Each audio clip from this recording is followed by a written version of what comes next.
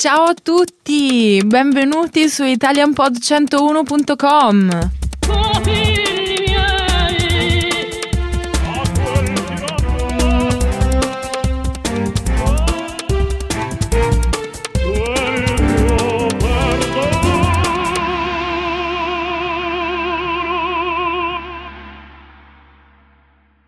Benvenuti. Ciao a tutti. Welcome to the first lesson in the culture class series. Yes. Relaxing with Italian culture. So sit on your sofa or lay on the beach. Or drink a coffee. Yes, but these lessons, this culture class series is intended to entertain you and at the same time teach you about culture. Certainly, we will teach you about Italian words. We teach you about many aspects of the language, but not as much as we do in the normal lessons. Yes, so we will often hear us talking in English. Yes, well, to better explain Italian culture. In this particular start of the culture class series, we will have a short sub-series on Italian names. So today's lesson is culture class lesson number 1, Italian names lesson number 1, and the names we're going to take a look at today are Paolo and Paola and Francesco and Francesca. So in this name series, we're going to take a look at the most common Italian names, their etymology, and some Italian characters of the past that bore these names and had a significant impact on Italian history and culture. Yes, we will take you into the unseen part of Italian language, its origins and cultural significance. Exactly. So, let's jump right in. Today's first name is Paolo. And it's a masculine name, while its feminine counterpart is Paola. Just like the adjectives. Yes, Paolo and Paola are very easy. Straightforward. Yes, because one ends with O. Paolo. Yes, which marks the masculine names. And the other one ends with A. Paola. So, which marks the feminine ones. But we will see also masculine names ending with A. Rare, but can happen. Marco? Yes, what? Allora, da dove viene questo nome? Where does this name come from? You mean its origin?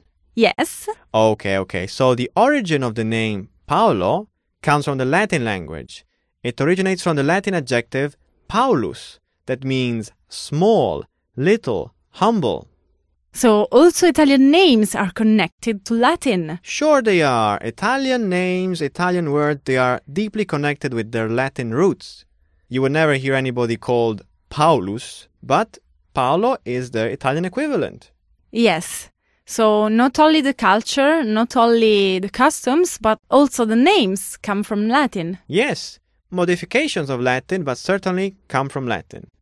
The Italian language is rich in diminutivi. Diminutivi, yes, you mean diminutives. We like to make things bigger, smaller, cuter, just by changing the ending of the word. Yes, exactly. So, for example, what diminutives do we have for the names Paolo and Paola? We have Paolino, Paolina. We can also have sometimes Paoletto, Paoletta, but the most common ones are Paolino and Paolina, right? Yes, but I have actually two friends, Paolo and Paola, and I've always called them as Paoletto and Paoletta. Yes, because Paolino has a more of meaning, I think, of little and then cute, while Paoletto is first cute and then little. Yeah. Paolino, you could call Paolino a child. True. Yeah. And Mark, we are forgetting to say something really, really important. Forgetting. What am I forgetting? Our names are connected to the Roman calendar. Very true. We have a special feast day that happens actually every day of the year. Yes, every day it's a name day. And how do we say name day in Italian? Onomastico. So, onomastico is the feast day of the saint after whom a person is named. Yes, but do you know what? What?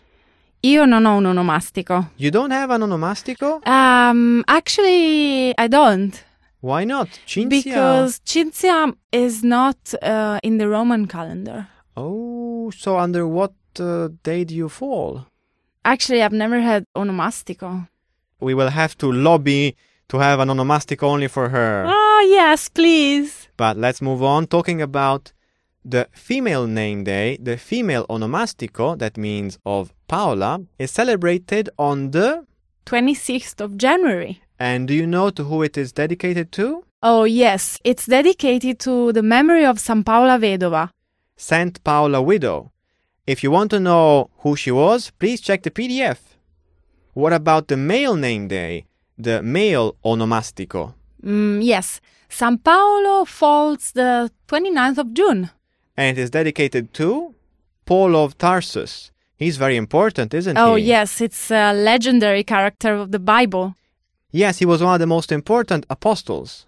The legend says that Saul, Paul's former name, was very, very anti-Christians. And so he was persecuting the Christian followers. But then something happened, right? Yes, the legend says that he met Jesus, and after this encounter, he was like enlightened, and he started to preach the Christian faith. And not only that, he also chose the name Paolo, the Latin name Paulus, becoming then Paolo, to mean modesty, because he wanted to symbolize a rebirth of himself. Sì, era rinato praticamente. Yes, he was actually reborn. So today is considered the patron saint of paper hangers and tanners.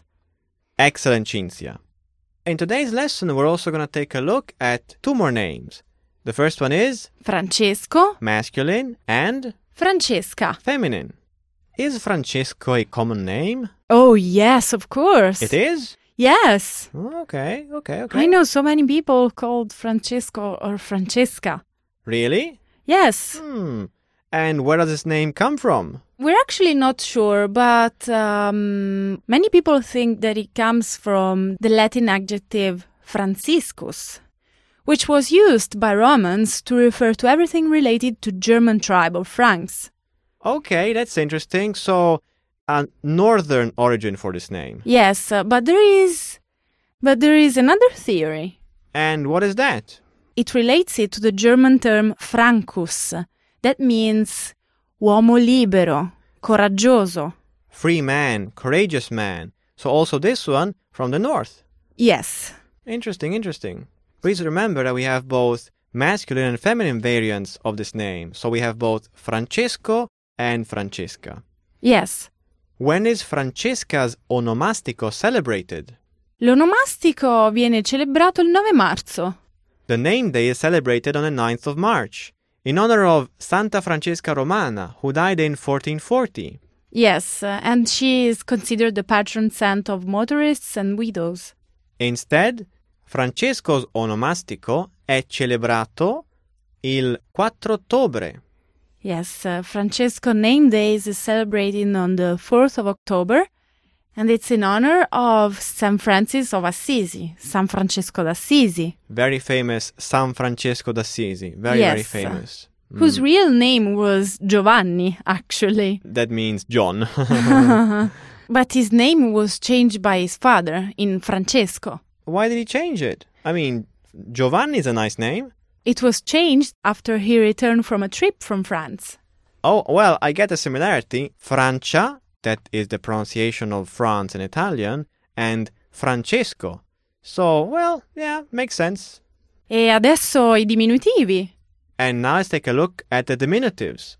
We have so many. Yes. So, the diminutives of Francesco and Francesca are, respectively, Chicco and Chicca. Then Ciccio and Ciccia. But Ciccia is not used anymore because it sounds like fatty. Yeah. Well, if I call Cinzia saying Ciccia, if she was called Francesca, that is, it would seem like I'm calling somebody a bit fatty. And you don't do that. Never to girls. Never. And what else? Cesco. Cesca, not really often used. But you can hear it. Yes, and Cecco and Cecca. Yes. This is the end of today's lesson.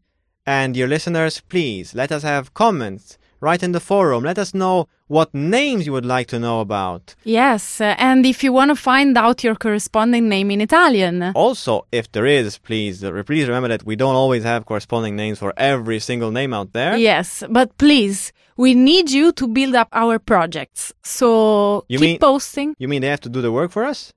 No, they have to give us insights, right? Yes, we need comments, posts, and so on. We really can make this culture class what you want to hear about Italian names. Yes. So, have a good day. Ciao, ciao.